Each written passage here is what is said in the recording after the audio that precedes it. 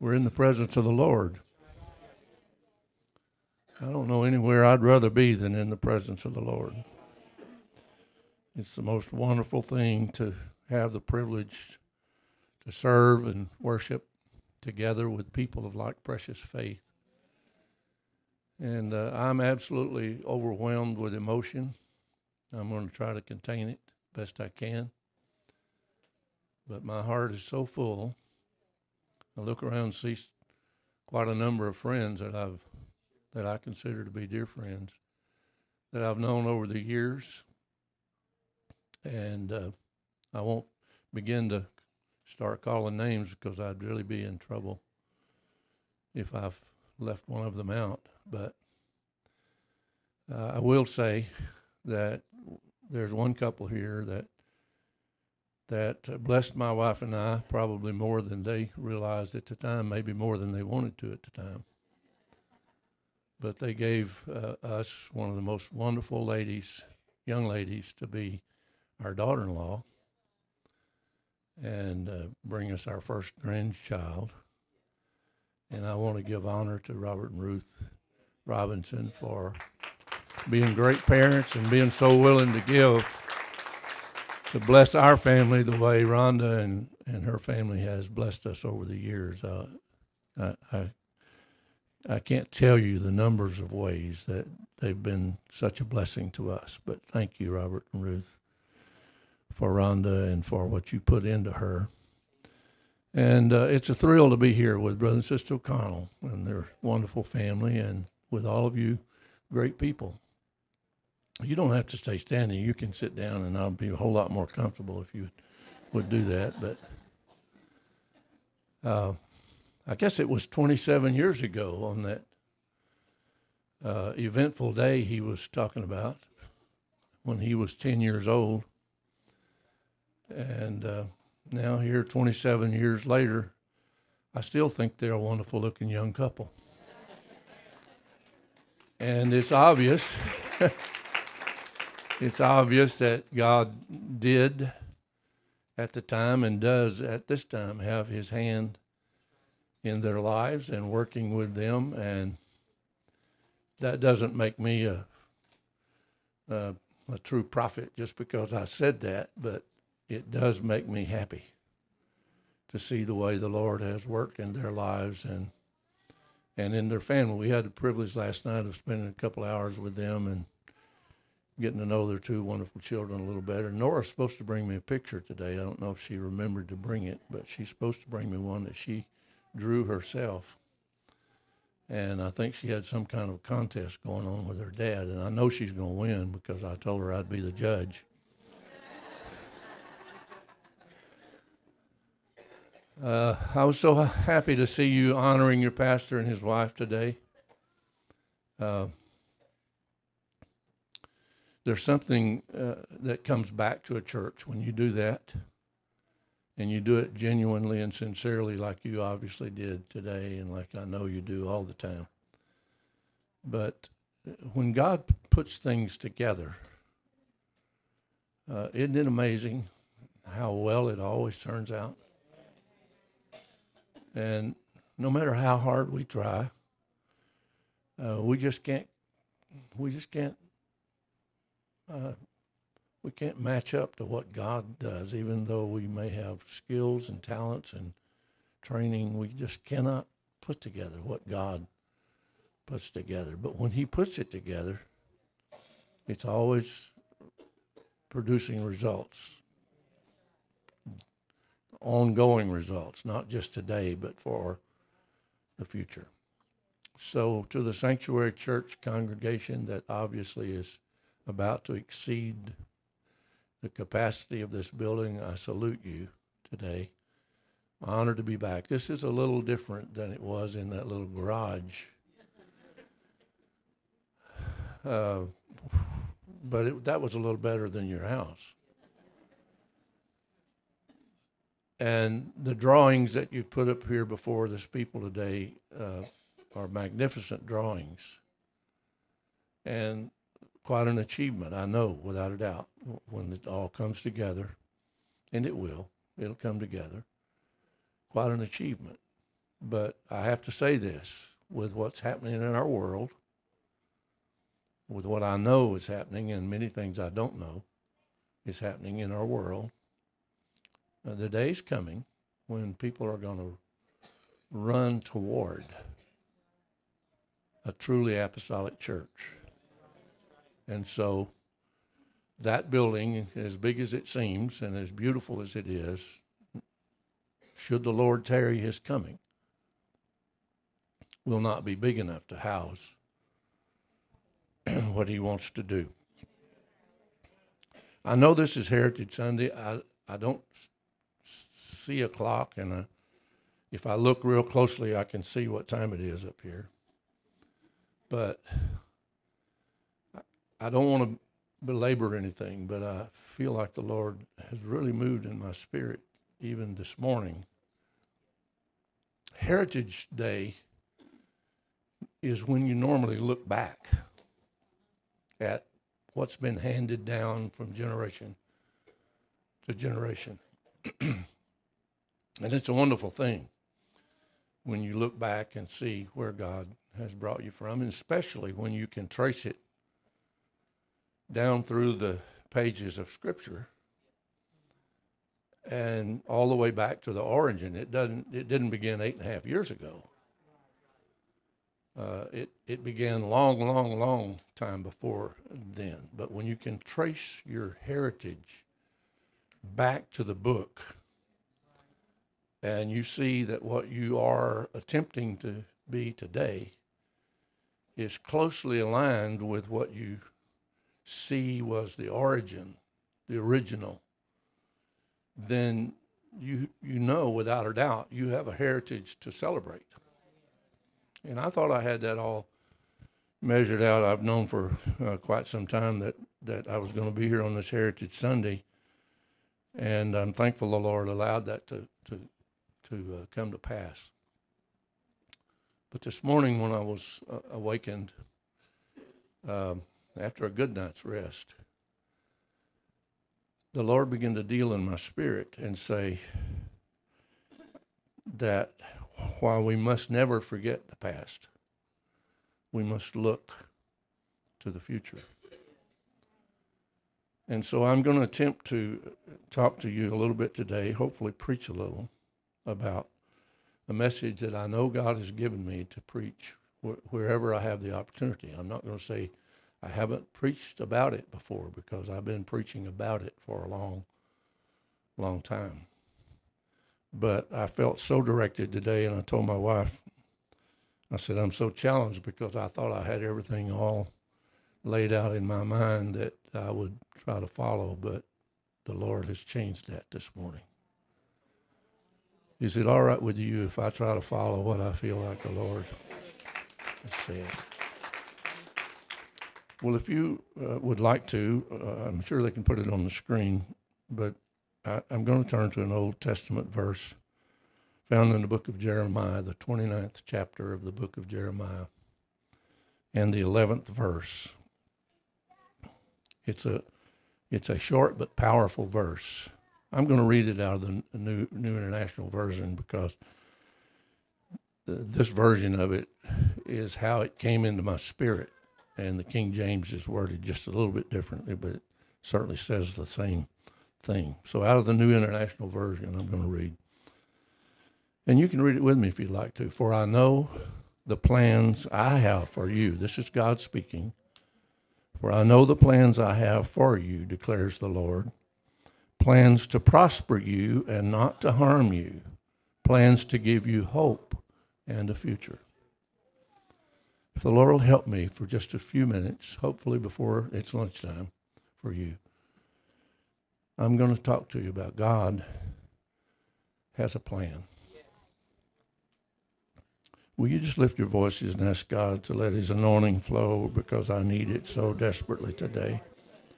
I'm never able within myself, Lord. I only come to try to bring honor to you and to speak what you've put in my heart to this beautiful people today. So let your anointing flow and let our hearts be open to what you would say to us today, I pray. in Jesus' name. Shake hands with somebody and say, thank you for being here today, and then you'll be seated.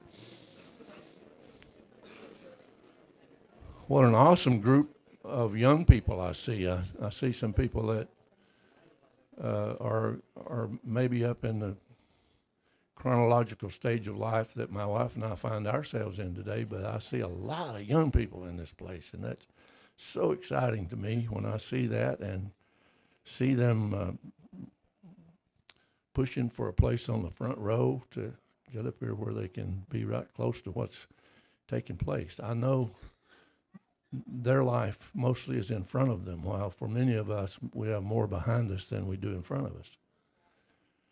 But what we've observed in our lifetime and what you will observe as you go forward in your lifetime is that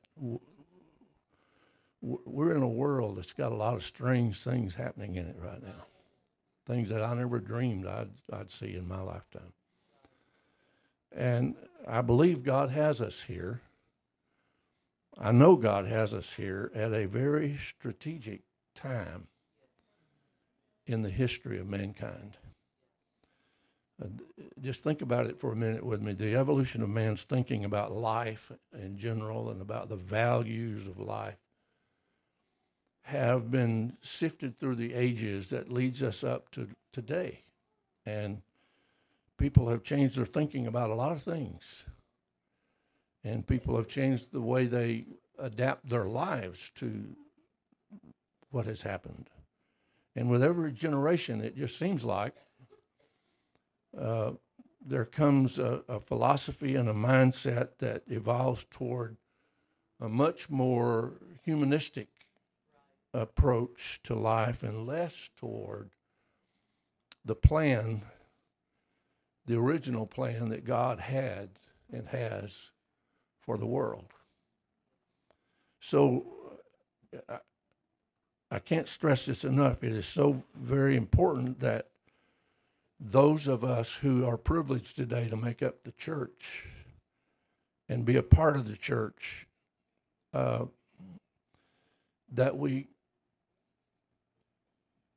bring ourselves to the place of renewing and recommitting to remain vigilant, if I can say it like that, and stand with our feet solidly planted on the foundation against the tide of liberalism and humanistic interpretation, and focus instead on the original plan that God has for the world in general and for all of us who are part of his church in particular. He's got something that he wants to convey to us. So I have to say this, and those of you who've lived for God for a long time know this without me saying it, that our relationship with God is the most important relationship we'll ever have in life.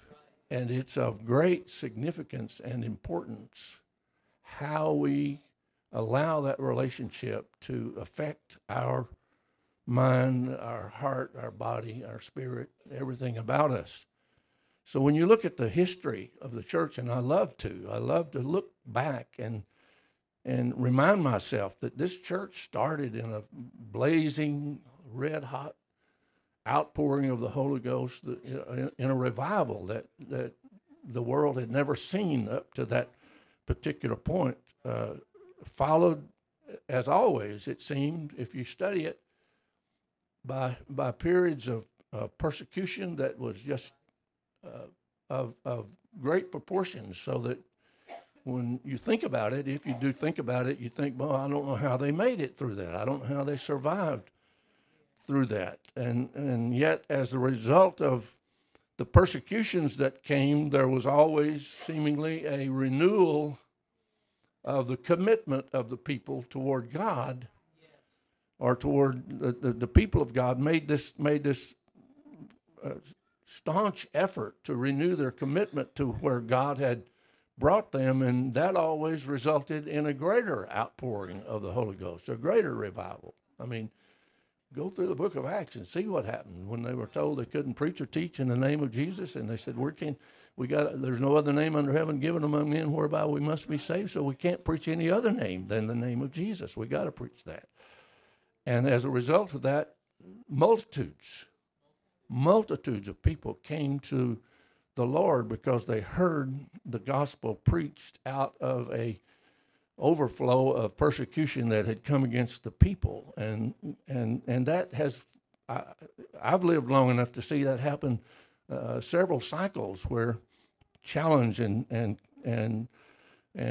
difficulty and pressure would come and oppression would come against the people of God. And I have to tell you this, if you haven't figured it out already, which I'm sure most of you have, that right now, there's more oppression against the church than ever you can read about in the history of the church.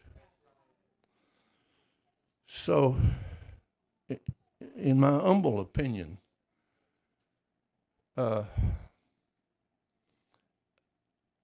as I look back into the scripture, I only find two things Jesus told his disciples, three things really that he told them specifically. Go preach the kingdom of heaven.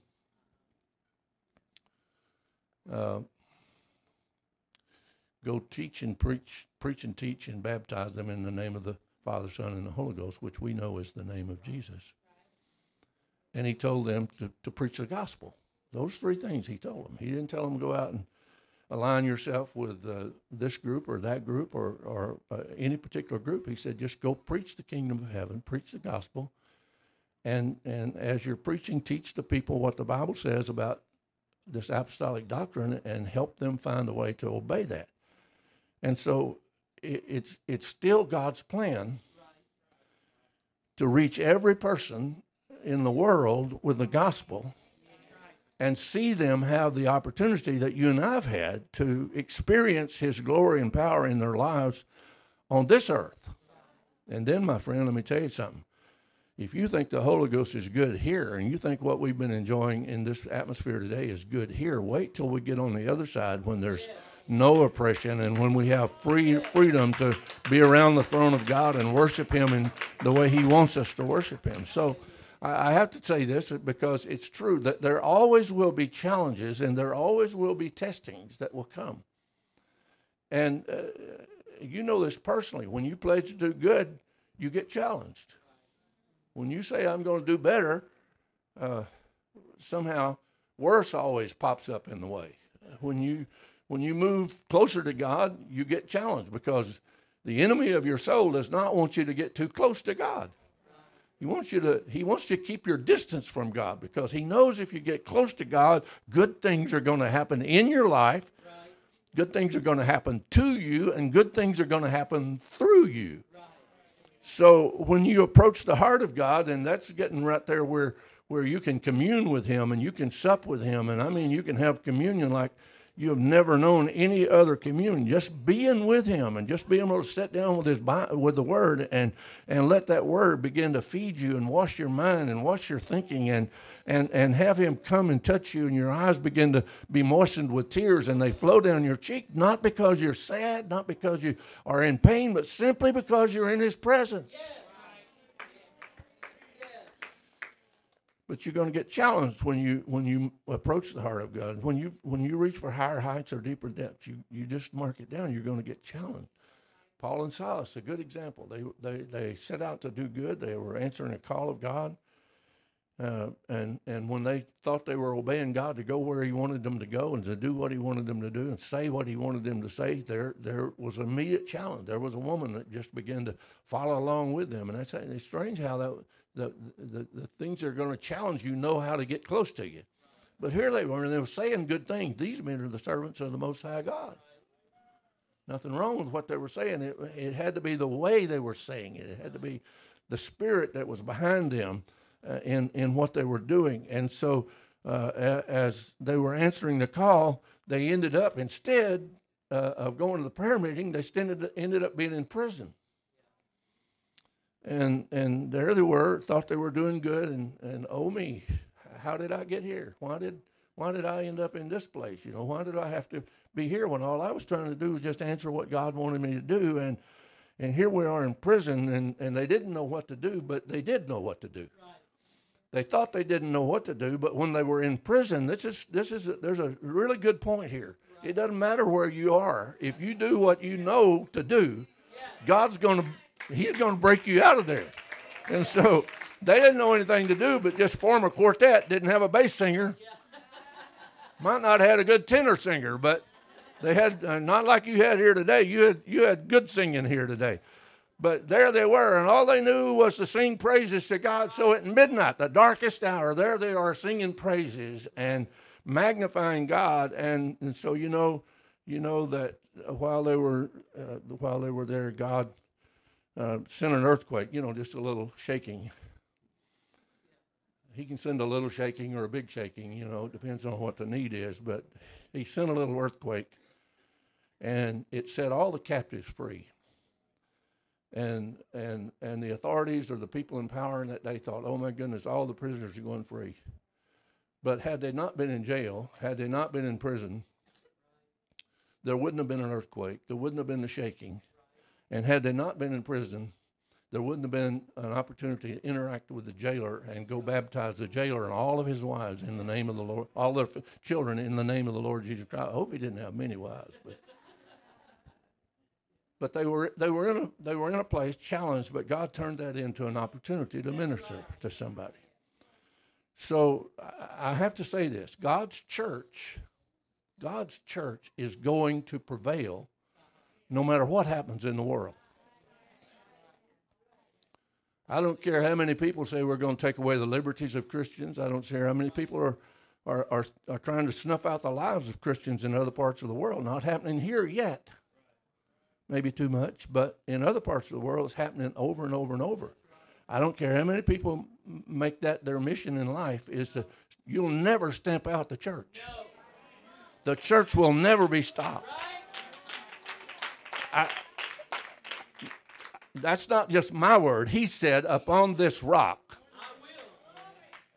He wasn't talking about a little pebble. He wasn't talking about the name of the guy that he was talking to, which happens to mean a little pebble, but he was talking about the revelation of who he was, because he had just asked them, who do people say that I am, and who do you say that I am? And he said, upon this rock I will build my church.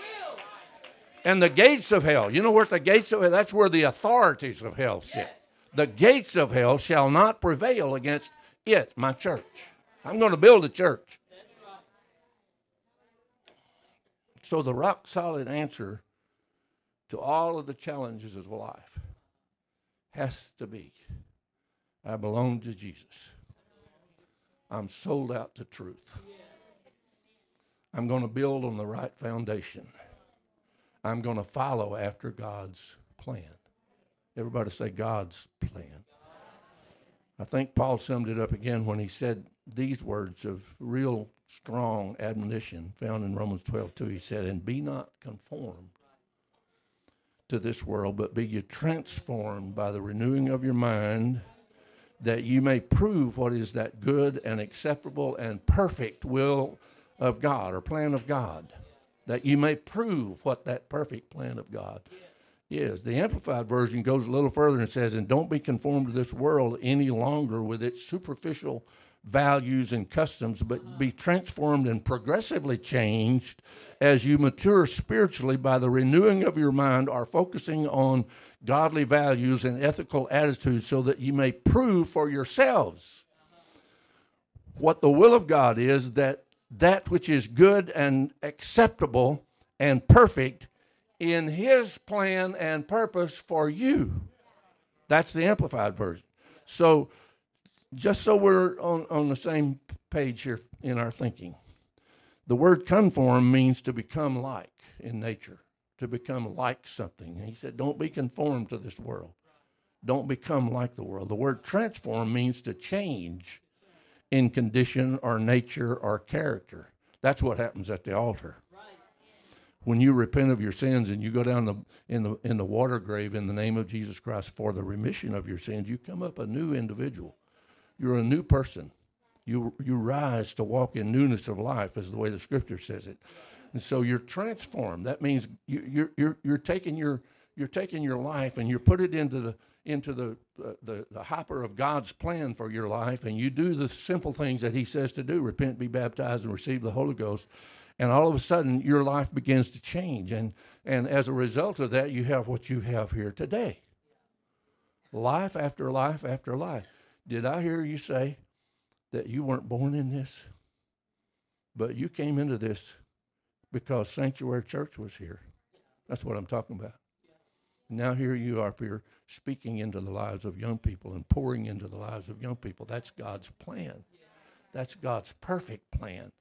And so Paul is saying, if you really want to pursue God's plan and purpose, you cannot do it if you conform to the world. The only way you can do it is to be transformed by the renewing of your mind. You know what I believe? I believe that God is getting ready to send a spirit across this world, that every person who has a real genuine love for God, and there are many of them out there that are not yet in the apostolic church, every person who has a genuine love for God and every person who has a genuine fear of God or respect for God, I believe God's going to give them a renewing in their mind. And as a result of the renewing in their mind, there's going to be clarity of thought, and there's going to be clarity of ideas about what the Bible says about Christianity. And I believe that they're going to come running towards somebody who can lead them and guide them and tell them what they need to know. So let me just share something. At a recent, I have the privilege. It's a wonderful privilege. I never dreamed I would be there, but even after I was no longer district superintendent, I was given an honorary appointment to the General Board of the United Pentecostal Church. It's a lifetime appointment. I didn't deserve it. Don't know exactly how it came about, but it's a lifetime appointment to sit there with those men who represent the leadership of the church around the world. And at a recent board meeting I was in, the leader of our prayer network, the World Network, our prayer coordinator, came in to give her report, and I happened to be sitting on the front row about 6 or 8 feet from where she was standing at the podium to give her report. And historically, she's never come in there and just gave some statistics and said, here's where we've been, here's what we've done, here's how much money we raised, and here's how much money we spent. It wasn't just a report, the accountability type of report. She always comes in there. And so far, every time she's walked in there, the Lord has given her a word. And I know it was born out of a lifetime of prayer. She's a very deeply committed person to prayer, but I can't tell you how many times she's come in there with just the right thing to say, and it always a visible demonstration of the Holy Ghost when she did. But she gave her report of the activities and events for the previous year, and then she began to relate some things that happened to her just prior to her coming to meet the board. And here's what she said. She began, as she was telling the story, she began to tremble, and tears began to flow down her cheeks. They weren't just in her eyes. I mean, they were literally flowing down the cheeks. As she told this story, she said, I was in prayer about this board meeting, and she said, I felt God gave me a word to speak to the general board while I was in here. And these are just men, but they happen to represent leadership around the world. I mean, in foreign countries as well as American, all the superintendents and all the division heads and all the world leaders of the United Pentecostal Church were in there. And here's what she said as she wept. She said, when I was praying about this, the Lord gave her a word, and she said, I became fearful. I can appreciate somebody being fearful, not wanting to ever be in the flesh, not wanting to just say it's me, or not wanting to say something because it's good to say it. But she meant I was fearful because I was coming in before the leaders, the world leaders. And she said, so I went back to the prayer room and I began to pray earnestly. And she said, I told the Lord, if you want me to say these things to the general board, then you have to give me a significant sign. And now she's just openly weeping. And she said, I left the prayer room, I got in my car, and she said, I was driving down the street, and I felt to turn into a store that I never go to. And didn't know why she was going in there this time. But she said, and we're all sitting there just in total silence, because you can feel when the Spirit of the Lord is in something. And she said, I went into that room, I went into that store, and she said, when I walked in the door, I was met by a lady that I'd never met before. And the lady walked up to me and she said, "Ma'am, you're a Christian?" She said, "Yes, I am." She said, "I didn't know why I was coming to this store." The other lady said, "I didn't know. I never come into this store. I was just walking the aisles. I didn't know why I came in here." But she said, "When I looked up and saw you coming in the door, all of a sudden I knew why I was here." She said, "The Lord told me to come give you this message." Now, you can say what you want to about the Lord saying and the Lord, but you know when the Lord's moving in your spirit and when he's directing you. She said, "The Lord told me to come over here and tell you that whatever he told you to say, you better say it." So now Sister Shaw is sobbing, she said, because that was the significant sign that I needed to come to this board and say it. And so she said, "Here's what the Lord told me," and I want to repeat it because I felt it so strongly when you were standing up here today. The Lord said for me to tell the United Pentecostal Church, "Dream big, for I have big plans for you."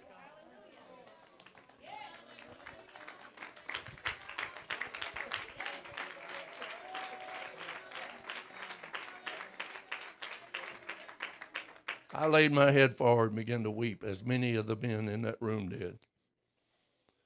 There was a very powerful and distinctive move of the Holy Ghost that swept into that room. We're in there to take care of business. You know how that is, but well, I'm telling you, board meetings need to have the Spirit of the Lord involved in them if any place needs it. But we were in there talking about the work of God around the world, and the Lord sends this handmaiden in there who's a prayer warrior with a word that said, "Dream big, for I'm going to do big things." So the Holy Ghost fell, and there was, I'm telling you, the whole general board was just broke out into worship and prayer, and it just went on and on and on and on, and there was no way that anybody that was at the head table in charge of that meeting, our general superintendent and the others that were there, there was no way they could disrupt that or bring back around to, let's go to the next item on the agenda.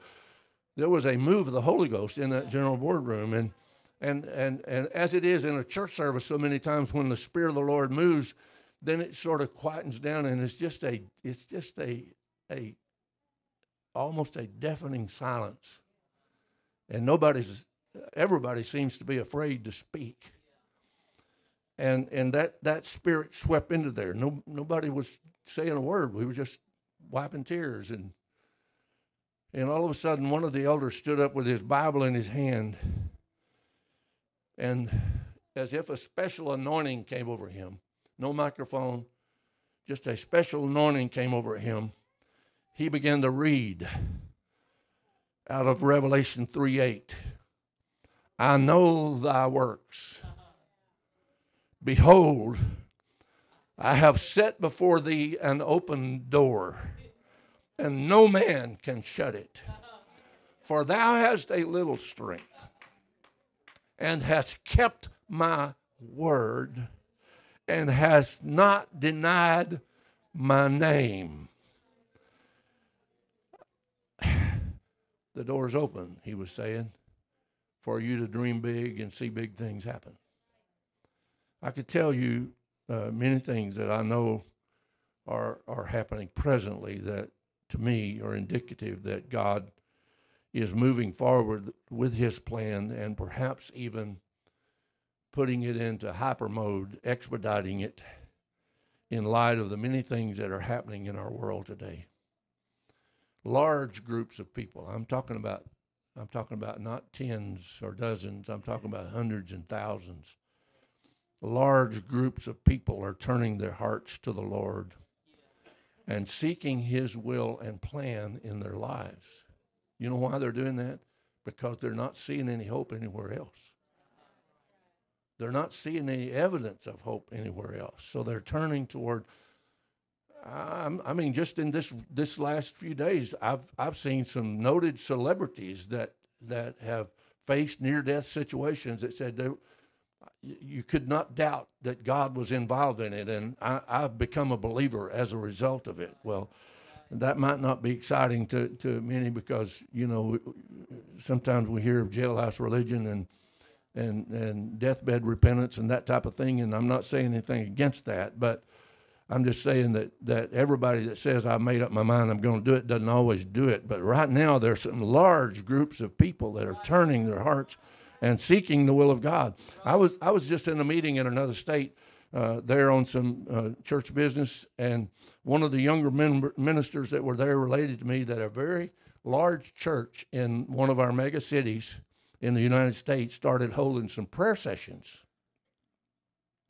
Very large church, not an apostolic church, began to hold some prayer meetings, and because some of the members were hungry for something deeper in God, and much to their surprise, in that meeting, God started pouring out the Holy Ghost until there were more people wanting to come to that little side prayer meeting than there were to some of the other things that were going on in church, because so many people were hearing of what was happening in that prayer meeting. You know what happens?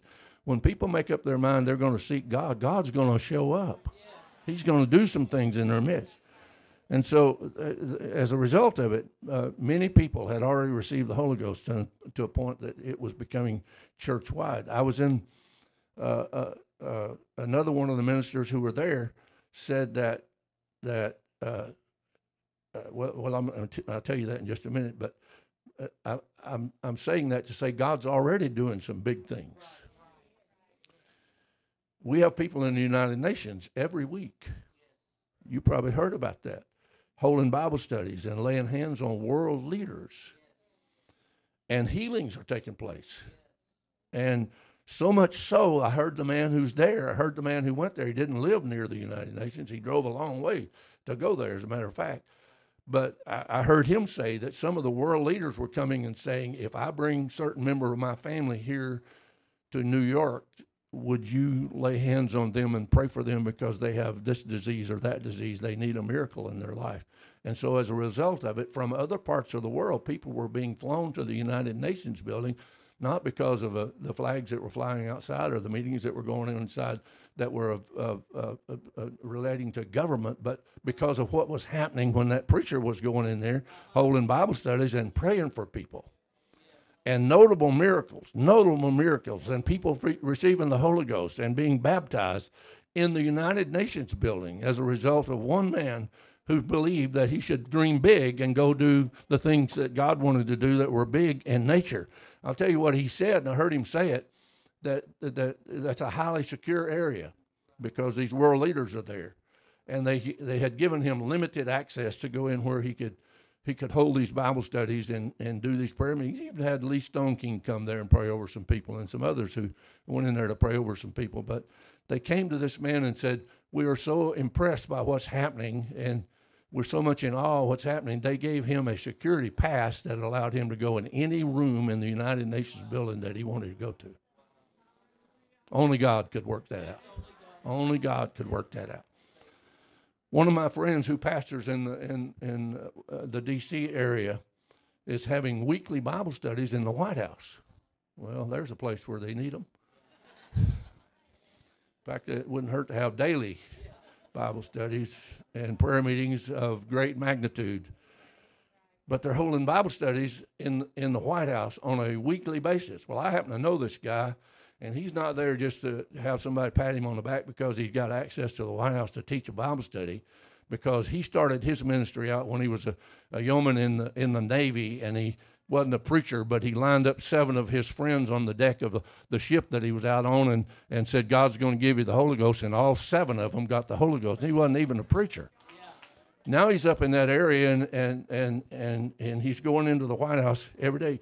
He's got a member in his church that happens to have a law degree, and he heads up their who's the hyphen leader here, brother? Right back there, Brother Snow. They asked this attorney in the church if he wanted to. Surely there's some other things we can have you do. He said, no, I'm happy what I'm doing. It's a very vital place. because you're working with the hearts and minds of young people that can make a difference in the world. He said, I'm happy with what I do, and I don't want any other position. I want to stay right where. Well, you know what he does on his day job?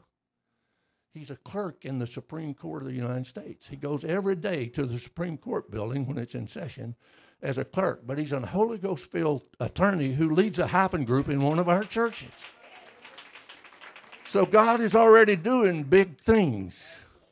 Another pastor just told me a few weeks ago, that a man came into his assembly. He happens to pastor in California, but a man walked into his assembly with a check, unexpected check in excess of $1 million, unexpectedly.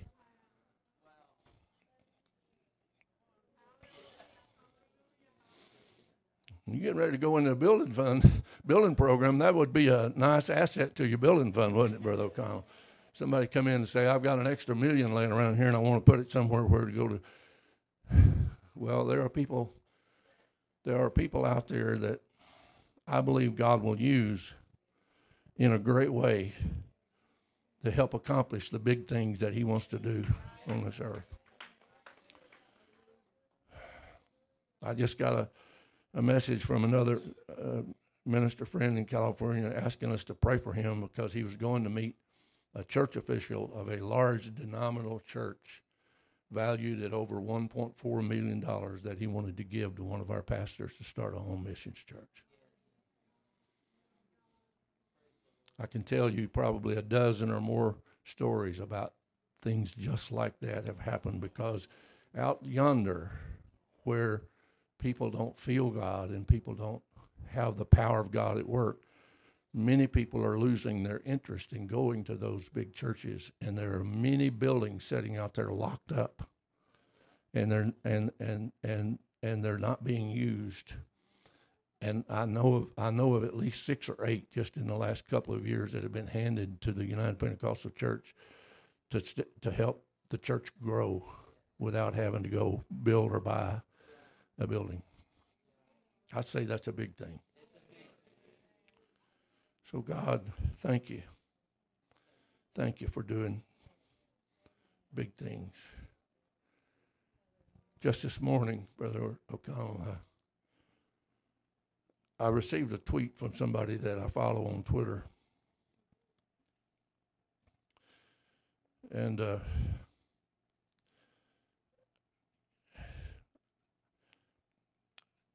it's not my normal nature to bring things like this into what I'm trying to preach about, but this just resonated with me so much, because in this Twitter message, here's what they said. They said, 4 years ago, God gave me a vision of hundreds of prophets in a cave, eagerly looking at the opening. God spoke to me and said that he would release them at the appointed time to minister to kings, presidents, and religious leaders, calling them to repentance. I feel God saying, it's time. I couldn't turn away from that, because I knew what was stirring in my spirit about God wanting to do big things, and that God has a plan to do some big things. And there may be more than 400 prophets sitting out there feeling like they're in a dungeon or a cave that's saying, God, there's got to be more than this in the church. There's got to be more than just program. There's got to be more than just structure. There's got to be something that's, because this is a God thing, and there's got to be something that relates to the power of God, and it's going to take a supernatural work of the power of God to do what needs to be done in this world, and that God is sweeping across this world. He's sweeping across this world with a spirit that wants to set those men free, to go out and start proclaiming the kingdom and proclaiming the gospel and baptizing people in the name of Jesus for the remission of their sins. They might not come to Sanctuary Church. They might not come to the Pentecostal church in Fort Smith. They might not come to other Pentecostal churches. But if they're baptized in the name of Jesus, They've received the power of the Holy Ghost. They're walking in newness of life. They're becoming apostolic in their nature and their idea. I don't care what they call themselves. Is that all right for me to say that? I don't care what they call themselves. So he said, go into all the world and preach the gospel. I was happy to be sitting there when I heard the report and I saw the map. It's a restricted map. It's not available on social media. A restricted map of we now have a missionary in every country of the world except for 17 restricted countries where no missionary is allowed to come in their borders. I heard, met, received, was impacted by one who's in a restricted country who we could not, they told us you cannot take a picture, you cannot post it on social media, you cannot, because his family would be in danger. I heard him tell the stories of riding in the back of a pickup truck with people shooting weapons all around him, and telling the story about one of their natives who was an apostolic person in that country, who's so oppressed by this powers of darkness that head up that country, that they took the teenage boy of this couple and took his life and brought his lifeless body and laid it on the doorstep of the home where they lived. That's how ruthless some people are in the world when it comes to Christianity. But if God said go into all the world, there are people who, without fear of their own safety, without fear of their own life, will take this gospel across the borders into those restricted countries, because God said this gospel was going to be preached in every nation of the world. God has a plan. I've come to this place in my own personal devotion to the Lord to realize that I didn't deserve even the opportunity to serve God. I didn't deserve the opportunity to serve as a minister of the gospel and a pastor. I didn't deserve any of the positions that I've been afforded the opportunity to try to fill. I didn't deserve any of that. So I made it a practice. I don't believe there's a day goes by, it hasn't for many months or years, that I don't personally express my gratitude to God for truth. And that he gave me understanding of truth. That he gave me the privilege not only to know him and to serve him, but he gave me the privilege to represent him. And to be appointed an ambassador of hope and goodwill to a desperate world, sent by the King of Kings and the Lord of Lords to speak what he would say, and know that when it's spoken in faith, that he will honor it and he'll back it up. I thank him for grace that he brought to me in abundant measure. I thank him for mercy that, had it not been for that mercy, I would still be wandering out there in darkness like so many people in the world. But he showed his mercy, and he brought me to a place where I could repent of my sins and be filled with his Spirit. And I thank him for his love that is shed abroad in my heart. I do that every day. That's not just a ritual I go through, but I made up my mind. I'm not going to take lightly what God has done in my life and what he's afforded to me and my family. And when you think about it, I had the privilege of baptizing my own mother and father and two of my sisters and one of my brothers-in-law, and see them receive the Holy Ghost, and pastor them for many, many years and to baptize every one of my children and my grandchildren in the precious name of Jesus and see them going on with their lives the way they are. Not perfect by any stretch of the imagination, but still a work in progress and still a grace project in many instances. But yet God's still in their lives and God's still working in their lives. And I don't want to take that for granted because that's part of God's plan for everybody that He brings into the church. I'm on a personal quest. I know I've got a lot of years behind me. I know that, but God's not through yet. I mean, He's still working on me, so I know He's not through yet, but I'm on a quest to see God's plan fulfilled in the world.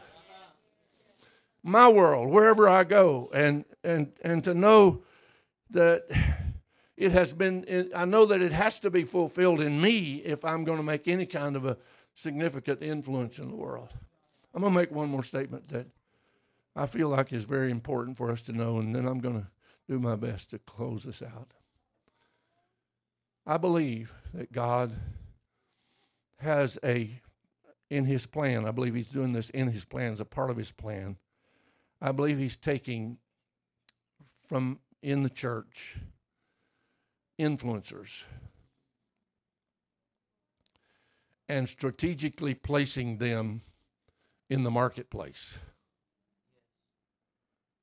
in the United Nations building, in the Supreme Court building, in the White House, in the courthouse, in places of business, in corporations, in local governments, in local settings, schools, placing influencers in the marketplace, strategically placing them. I'm going to put you right here because you can influence the influencers.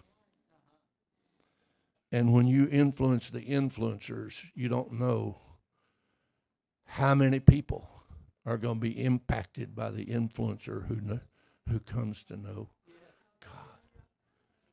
Can I just tell you one short story before the musicians come and I close?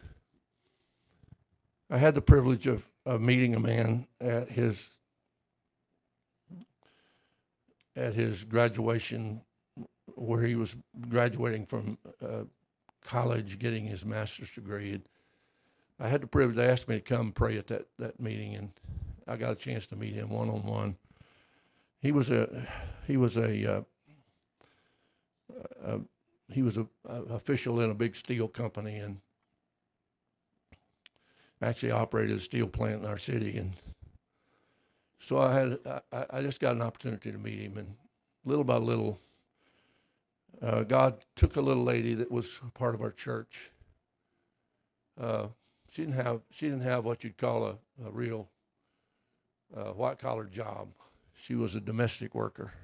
She cleaned houses for a living. I'm going to tell you something. If you're in that category and you feel like I'm a nobody, I want to help you change your thinking, because God didn't make a nobody. If He's got you doing what you're doing, it's because you're the influencer that's moving into some people's homes and people's lives with an opportunity to carry the Spirit of the Lord in where they live.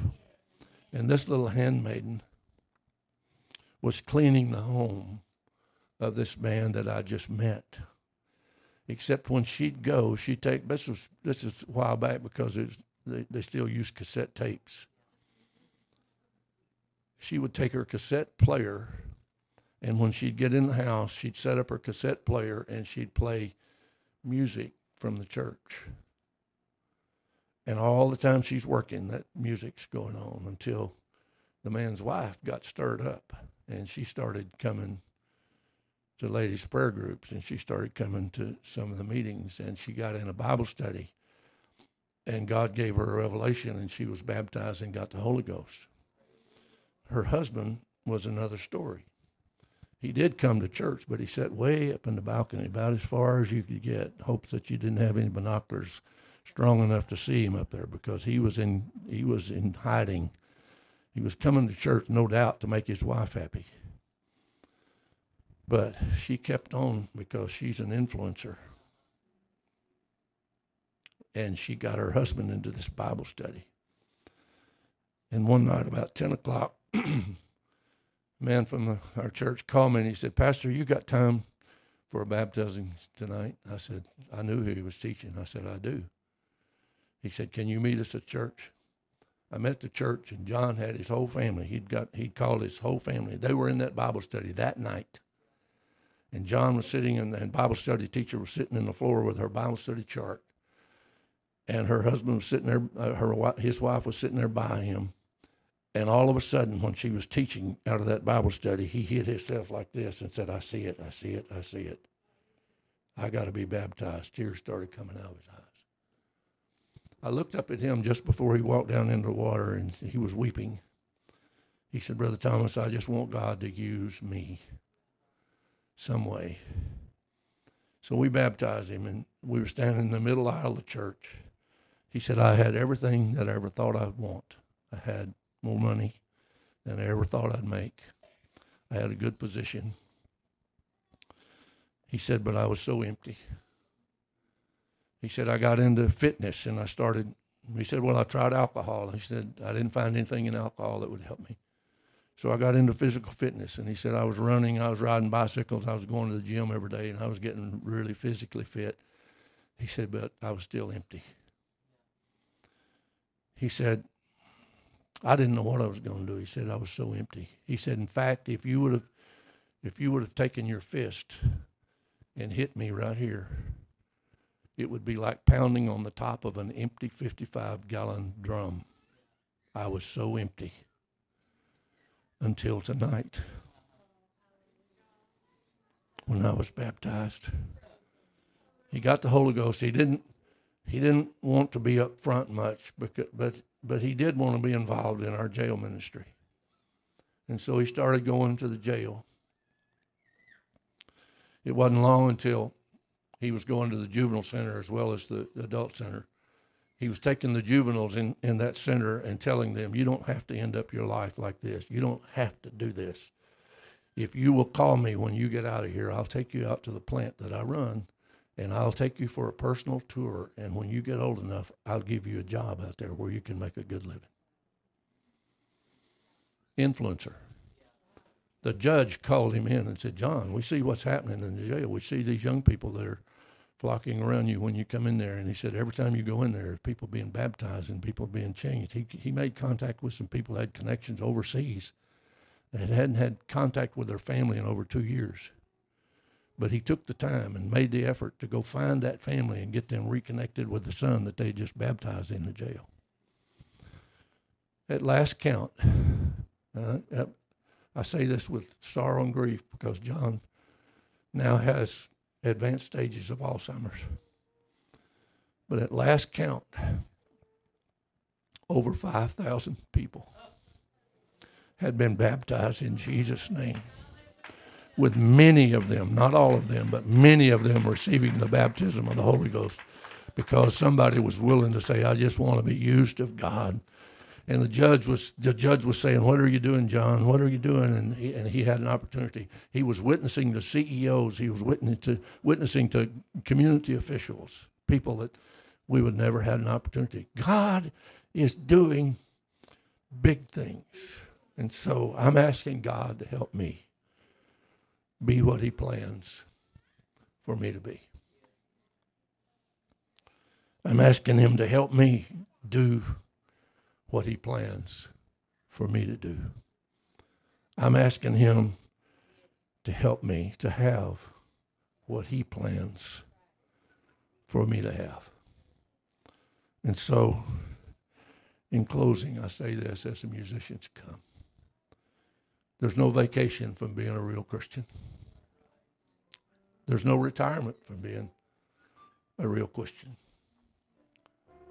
I'm finding more opportunities to witness to people today than I ever have in my life. I'm finding more opportunities to talk heart to heart with people that I know are going through struggles in their life than I ever have. There's no retirement from faithfulness or dedication or commitment. We have to have a razor-like focus on our true purpose in life. And every so often we have to ask ourselves the question, my dear sir, what on earth am I here for? It's not just to go through the years and see what I can accumulate, see what I can mass, see what I can wear, what I can drive. What am I here for?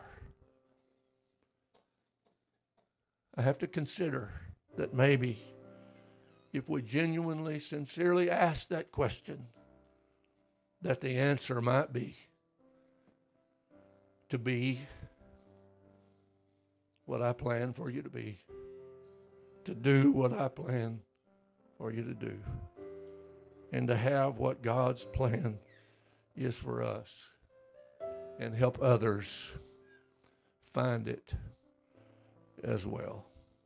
That, my dear brothers and sisters, must be what drives our vision to reach our world through every means possible. Locally, across the street, where we shop, where we work. That's the marketplace. That's where the revival's coming. They'll come to church eventually, but we got to reach them out there. We got to impact them out there, because God has a plan for the world to come to repentance. He has a plan for the church to be the training grounds and the worship center, the trauma centers where hurting people can come and get their wounds healed and get their lives put back together. And He has a specific plan for every one of you young people.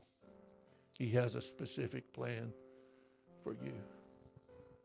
Brother and Sister O'Connell, you did not come to Jonesboro, Arkansas by accident. You came here on a mission sent by God. I know that for a fact, because God has a plan that He's involving you in. And He knew that this community deserved what's happening here right now in this place. He knew there were some people here that loved and feared God, that needed that kind of love and that kind of leadership. And so I thank you for coming. I thank you for answering the call. And I want to tell you, don't be afraid. Don't hesitate to dream big. And don't hesitate to stand up before the people you lead and say, we have a big job in front of us, but we have a big God behind us. And if God's in it, it's all going to come together. Would you stand with me today? I'm sorry, I know I've gone over. I took my glasses off. I don't even know what time it is, but I'm sorry I took so long, but I'm not sorry I said what I said. You got a wonderful past. It doesn't just go to 8.5 years ago. It goes many, many years beyond that. But as I look ahead and I say, if God tarries His coming, you got a much brighter future than anything you'll ever see in your past. There had to be a beginning. There had to be a first step. There had to be following subsequent steps. But what's going to come going forward is going to be leaps and bounds, because when this Spirit sweeps across the face of the earth, people are going to come hungry, saying to you, I've been watching where you live. I've been watching the way you live. I've been watching you at work. I see something in you that I don't see in everybody else. And you come in on Mondays and you got a glow about you. What is it? Is it something you're drinking or eating on weekends? Is it something you're doing on weekends? Say, yes, it is. I am privileged to be a part of God's plan. And when I go back and get reminded of what His plan is, it just lights me up, because I know I have the privilege to be a part of it. Would you reach your hand up today and say, Lord, help me to be what you want me to be. Help me to do what you want me to do. Help me to have what you want me to have, and help me to use my life for your good. I pray in the wonderful name of Jesus.